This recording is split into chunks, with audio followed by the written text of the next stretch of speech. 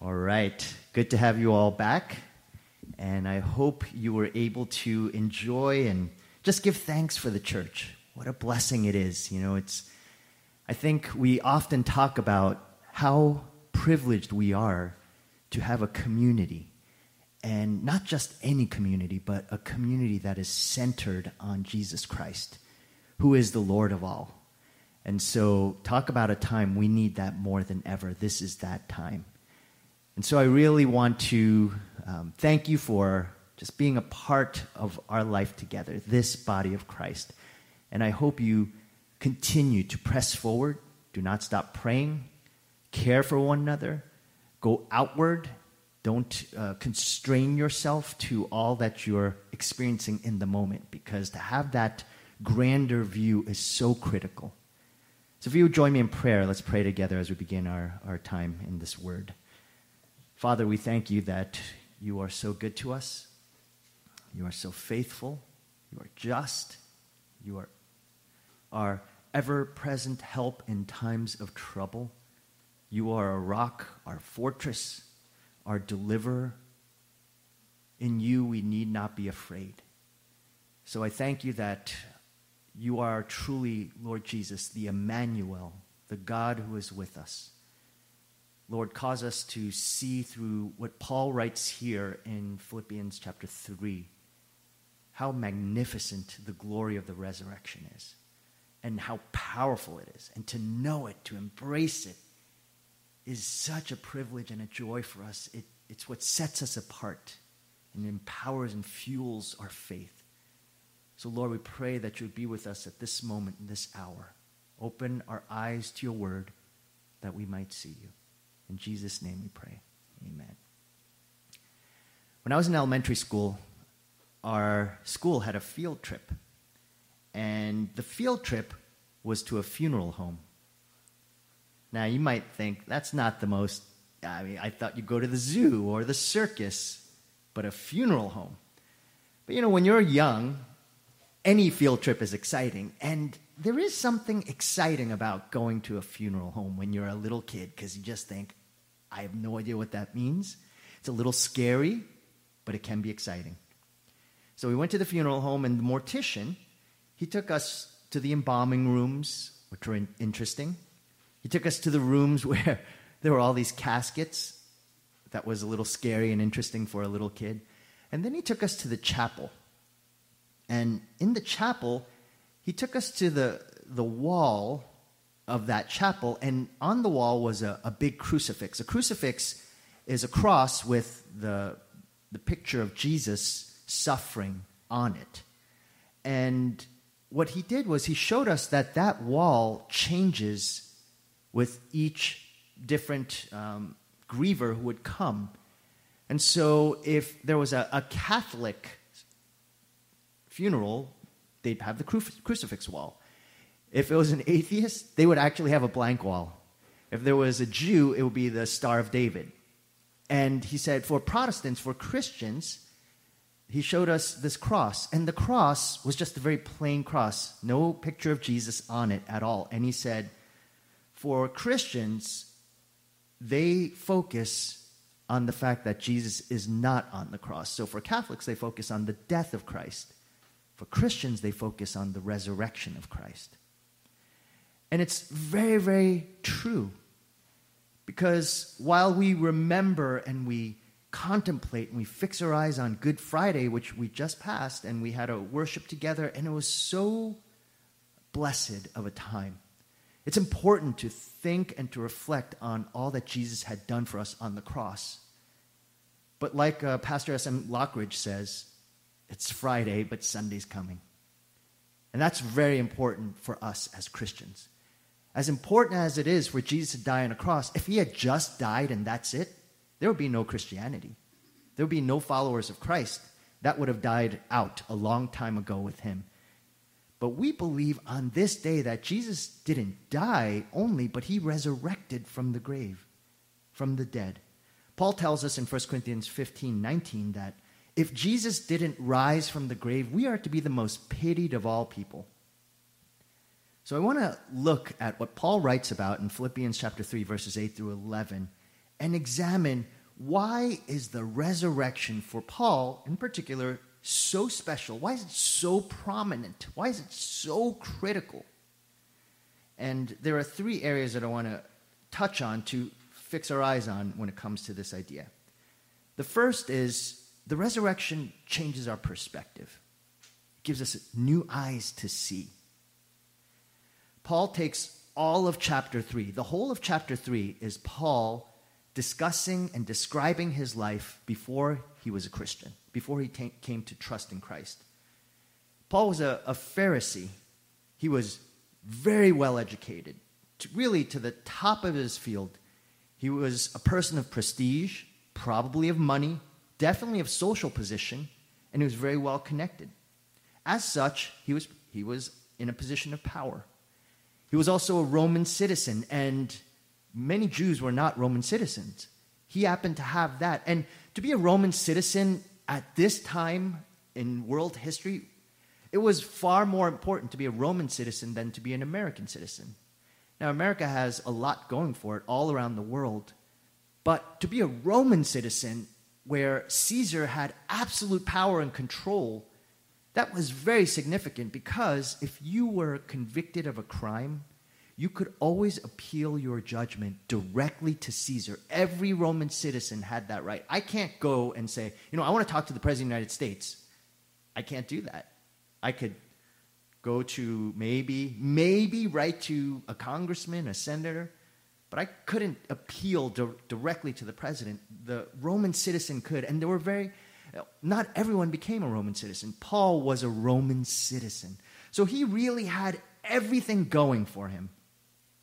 That's who he was, though. And he started identifying. He claimed that was his identity. That was his value, his worth. And as he was on the road to Damascus, which is just north of Israel, and he's going there to essentially persecute and prosecute Christians, he experiences something he could have never dreamt of. It wasn't just that he met Jesus, but he met Jesus, and by doing so, it changed everything in his life. This past week, a couple of famous people were going live on Instagram, and they were living in isolation. They were talking about how hard it was, but actually it wasn't so hard because they both lived in mansions. And so they were rich and powerful, and so they were just showing all of their different big homes and everything while living in isolation. And they received a lot of criticism online and social media because people looked at that and thought, well, I don't have that life. I'm not living like that. And you would think they would have been a little bit more discerning, a little bit more wiser at this time. But it's very hard for famous, wealthy, powerful people to separate themselves from their wealth, their fame, and their power, because that's their identity. So the wealthier you become, it's not just money. It becomes a part of who you are, your identity. And they're just living the way that they always live, but they're doing it publicly. And so suddenly when people see it, they get really upset by it, and they think, why are you living that way? But it's impossible for them not to live that way. That's who they are. It is very difficult for someone who is very wealthy to not actually, in their hearts, live as though someone is very wealthy. It's very hard for a powerful person not to actually be powerful.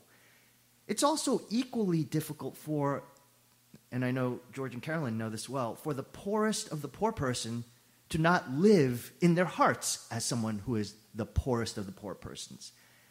So usually people who are either wealthy or poor on either extreme, they live out who they are. Everybody does that. So if you're really poor, and it's easy to be succumbing to self-pity, to anger, to a sense of, well, I look at that person over there, I want to go take what they have because I'm living so poorly and they're living so wealthily, and I want what they have, and I'm going to take it.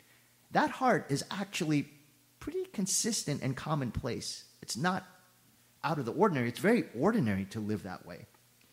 What is different is when your heart internally lives different than your outer circumstances.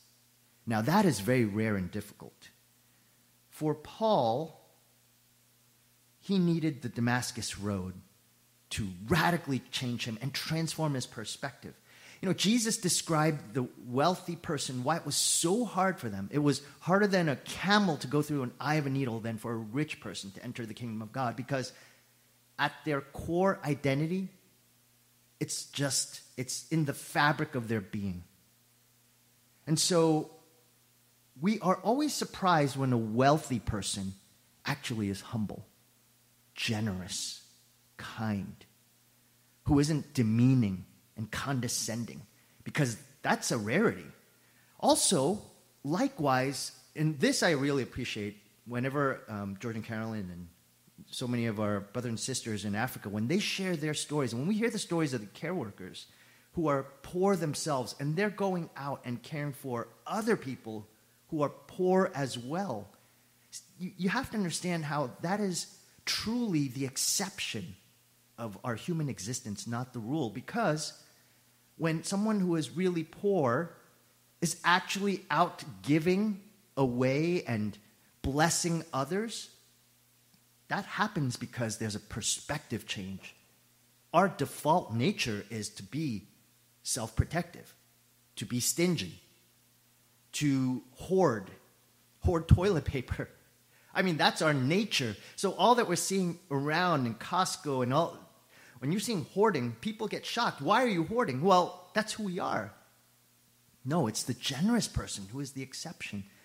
But that generosity only comes because there's a radical shift of the way that you view the world. Paul saw this in himself.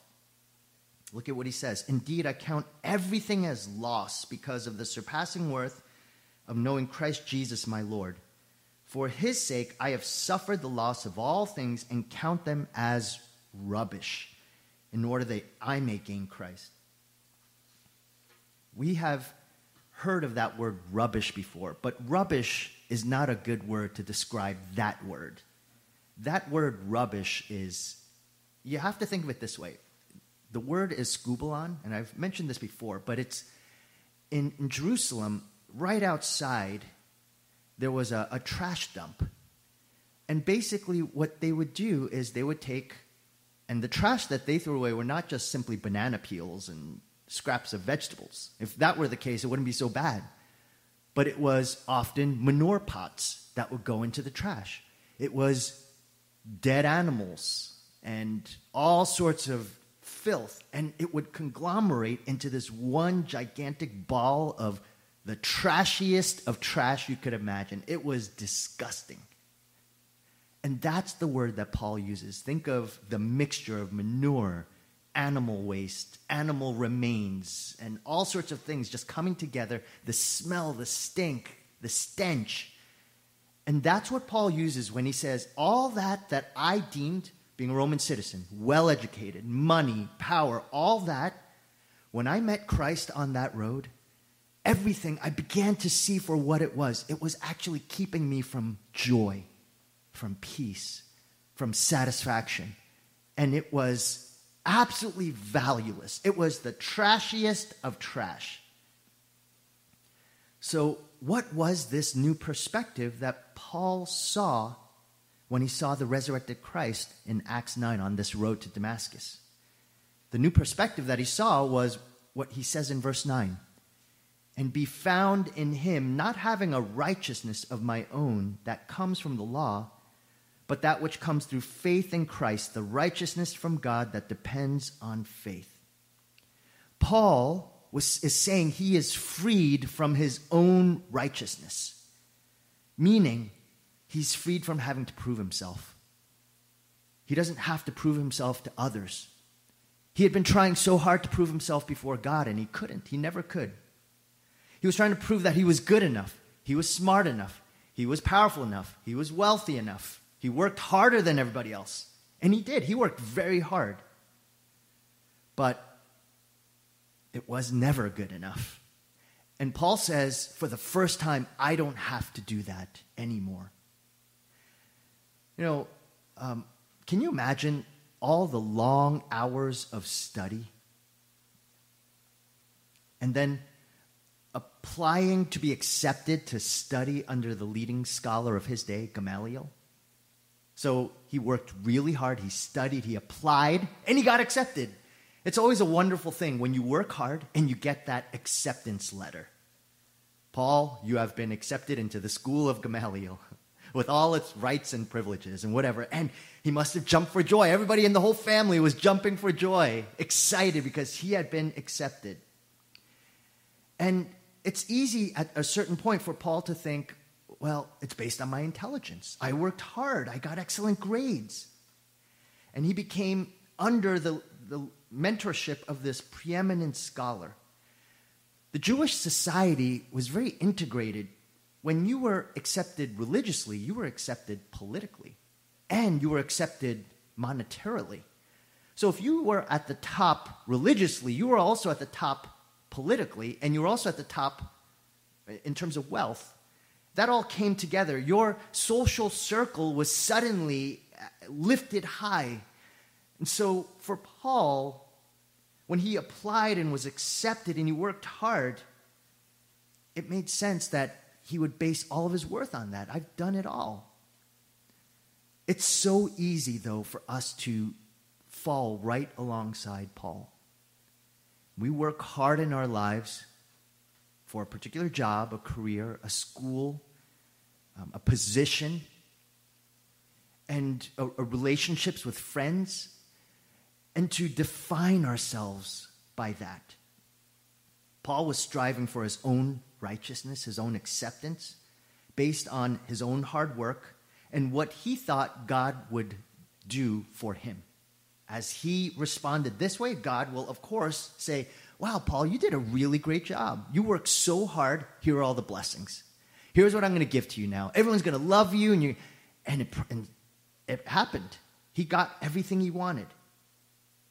Suddenly, I think it's very tempting. And this is how it works. The more you get those acceptances, the more you're lifted up in your heart, you start saying, I must be special. I am important. God does really need me. He wants to bless me. And you see, the prosperity gospel is not just some preacher on the television set. The prosperity gospel is buying into the idea that your righteousness is your own, and that by your work or merit or effort, God is going to prosper you and bless you more and more and more with riches, with sociability, with friendships, positions, power. That's the dark road of death. That is the scubulon, trashiest of trash self-righteousness that so easily but quickly comes into our souls. Paul not only calls all of this loss and rubbish, but then he says, I want instead to know something far more powerful than my own righteousness. And he calls it the power of the resurrection in verse 10. That I may know him and the power of his resurrection, and may share his sufferings, becoming like him in his death.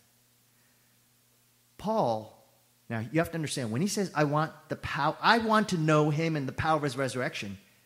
See, here's the thing about knowing him and the power of his resurrection that we might not think so much about. We do think about it on Good Friday. To know the power of a resurrection means you have to also know death. See, every one of us likes the idea of resurrection. This is Easter Sunday. Resurrection is what we live for. But you don't actually resurrect unless you die. And dying is so, so painful. There are many, many ways we die. Of course, we'll talk about the physical death, which is incredibly the most difficult of all.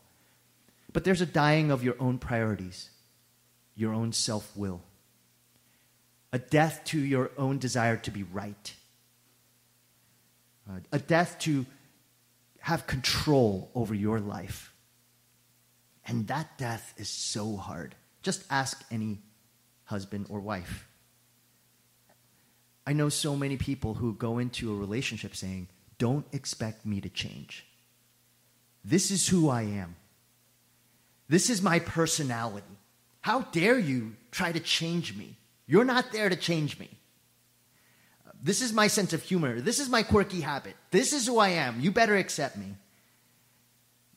That idea has the idea of, well, I'm already perfect. I've been sanctified. I don't need to change. If we are believers of Christ, the gospel tells us that we're changing all the time. We have to be open to that change. Change is painful. Change takes death. A death to yourself and a renewal to who God actually has created you to be. Which, by the way, we're not perfectly there yet.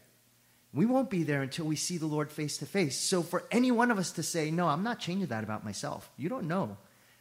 That really assumes that we actually don't want a resurrection. We don't want renewal. The idea of resurrection and death as a believer of Christ is so much more than just simply the physical death. It's what physical death brings that actually causes us to say, I need to change. I need to grow. We cannot understand Sunday without Friday. And you know, it took a great cosmic supernatural power to conquer death. Death is physical death, but death has its implications in this world. Listen to what the Hebrews writer says in Hebrews chapter 2, verses 14 through 15. Since therefore the children share in flesh and blood, he himself likewise partook of the same things, that through death he might destroy the one who has the power of death, that is the devil, and deliver all those who through fear of death were subject to lifelong slavery. When Jesus died on the cross and resurrected, what he did was first he destroyed the work of the devil. We talked about the devil a while ago, but the devil's whole role and vision and mission is to separate you from God, and he will do anything possible to make that happen. So the resurrection closes that gap. It really enfolds the chasm so that now we can actually go to the Father. But the second thing that the resurrection does, that Jesus' work does, notice it doesn't say that he delivered us from death, but he delivers all those who through fear of death were subject to lifelong slavery. There's an enslavement because of the fear of death. Death itself, yes, enslaves, but the fear of death actually is the enslaver. Now think about that for a moment. When Jesus conquered physical death, he also conquers spiritual death. He also conquers the power that physical death has over us. Death has a physical power, but it has a power that rules our lives. It enslaves us every day of every moment that we live. It tries to. It makes us enslaved over our time. Think about this time right now. We are stuck in our homes. We cannot go outside except for an occasional walk or jog. And maybe you're thinking, I want to do this. I want to social distance to protect others, which is great. But if we're honest, is there at all a fear of death? It doesn't necessarily mean that you think as soon as I walk outside, I'm going to die. But something is controlling us, that anxiety, that tension. It's impacting how we're viewing the world, how we listen to the news. It impacts the way that we think about our family. I got to make sure everyone's okay. If we're thinking about, we put out a call, hey, any volunteers to City Impact? The first thought that comes into my mind is, why would I do that? That endangers my family. That endangers my life. Whether we want to believe it or not, there is an enslaving fear that actually controls us, and it's the fear of death. At the end, if you were to keep on saying, why, at the very end you would say, I'm afraid to die. I'm afraid of its power. Paul says, now you understand why Paul said, I want to live his life with the knowledge of the power of the resurrection. That freedom for the first time of saying, I'm not bound by what people think of me, because I'm not thinking that this life is all I have. Because if this is all you have, then absolutely we should live to have the best reputation, the most money, the most power possible, because that's what changes people. That's what makes a difference. But if the resurrection is real, if Jesus really did rise, then we're not bound to this world. And so Paul's saying there's a power in that. You can go out and bless others and not be hoarding and greedy and self-centered. That's a power, a freeing power. Death here, as Hebrews writes about, is both physical and spiritual. The spiritual part, it is happening all the time. We are facing it every moment of every day. Every time you wake up, you say, it's going to be a hard day. Just go back to sleep. Why do anything for anybody? Just be self-centered. Just take care of yourself. That's a death. And the question is there going to be a resurrection? We don't want to live with pain. Pain is, do not get me wrong, I am not saying we should seek pain. But in this world, Jesus says in John 16:33, you will have trouble. He doesn't say you might. He says you will, to his disciples. But the second part of that is, take heart, I've overcome the world. So pain is a reality of our world. And let's say this time, it moves. We're all thinking, oh man, I can't wait for May. Then I could go back to live my life the way it was. Travel here, do this. What if it lasts till August?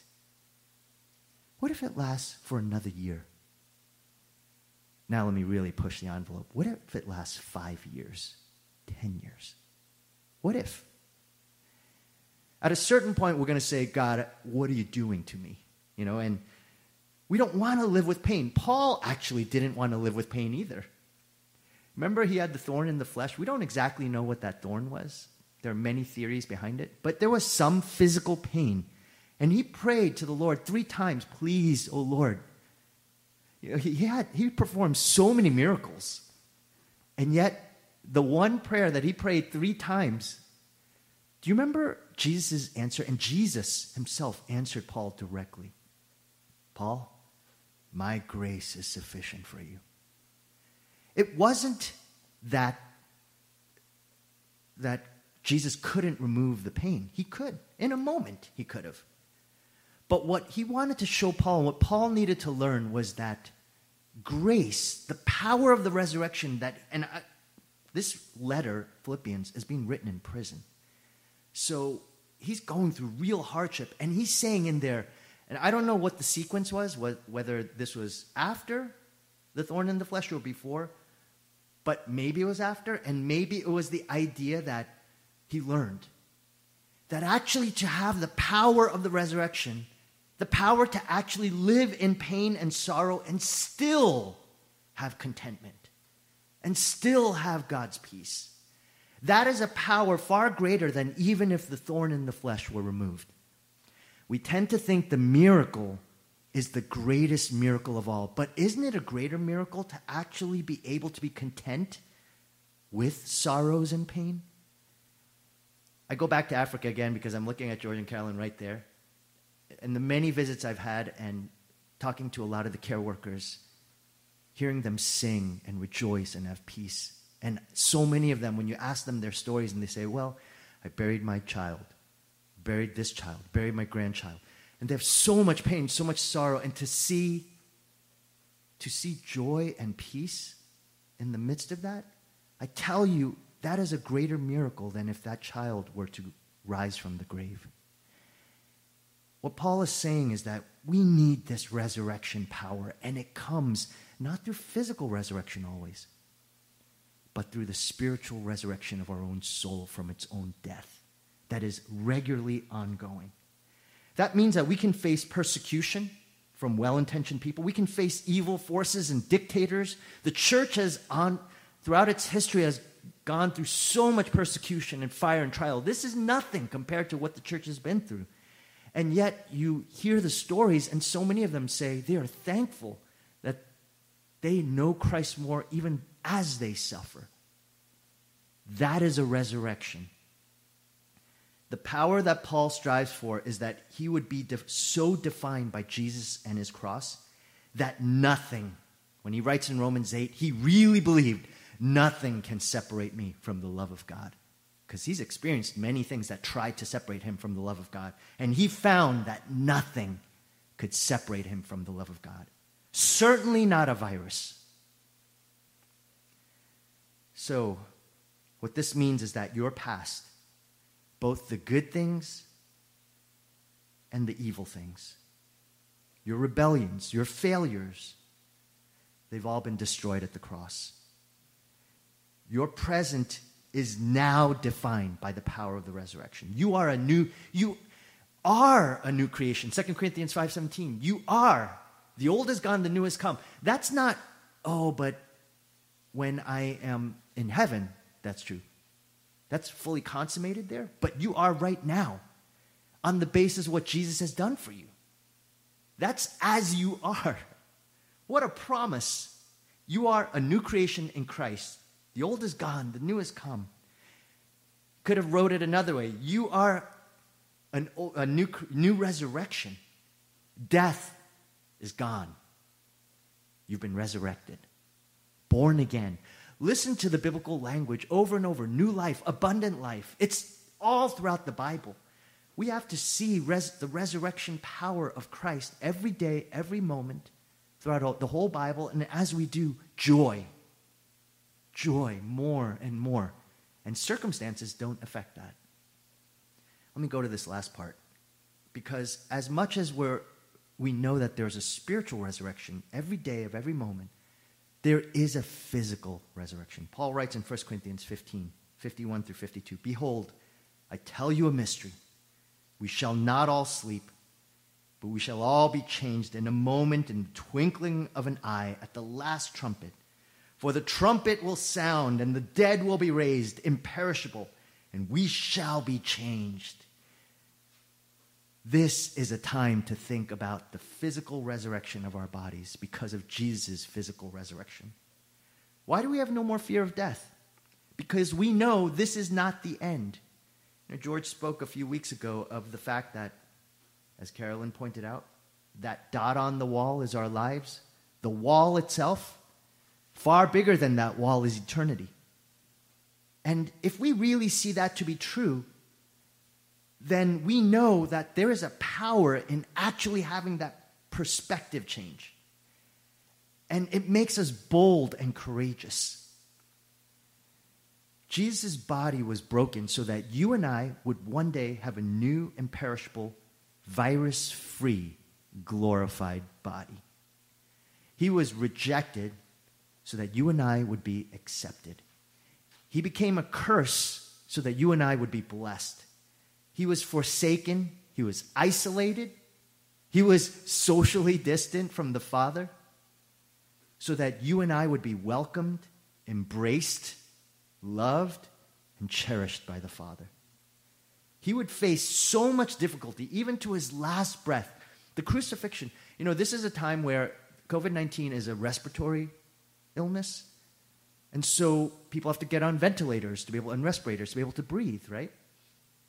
Jesus was forced to not breathe. The reason why they didn't break his bones of his legs, because if you were on the cross, and the Romans, they really knew how to torture you. And so if you've ever had asthma or any type, because I have a little asthma, and if you ever had a hard time breathing, it is torturous. They intentionally tried to make you to not breathe, but keep you as alive as long as possible. And so you'd have to lift your toes off the ground to be able to take each breath. And it was laborious, it was torturous. Essentially, Jesus, he experienced to a far, infinitely worse, physically at least, degree of not being able to breathe than even anyone who was facing this dreaded disease. He did this for us. And we are saved to experience such freedom. He was imprisoned on that cross in a tomb so that we can live perfectly free. We get a little bit of a sense, and this is nothing, right? We get a little bit of a sense of being confined. Well, try being confined on a cross. Jesus was confined in a tomb so that we would be free to walk the new earth and to enjoy every aspect of God's new creation forever and ever. That power is what Paul wants. To have that power, to see that perspective, it helps us to live differently now, no matter what we face. During times of joylessness, there's joy. When there is no peace, there's a lot of peace. When we're restricted and stuck in homes, we're free. Even if we were in prison, even if we were to lose our lives, we would be free. Because we live for an eternity with Him forever and ever. That gives us comfort when we mourn over loved ones. It gives us fellowship when we're isolated. And my friends, this day is that day that we remember. That's why we celebrate this day. So I hope that as you reflect and consider God's word here, that you would seek that one power that will never fade, the power of the resurrection. We're going to close by singing that song, and then George is going to come back and give the benediction.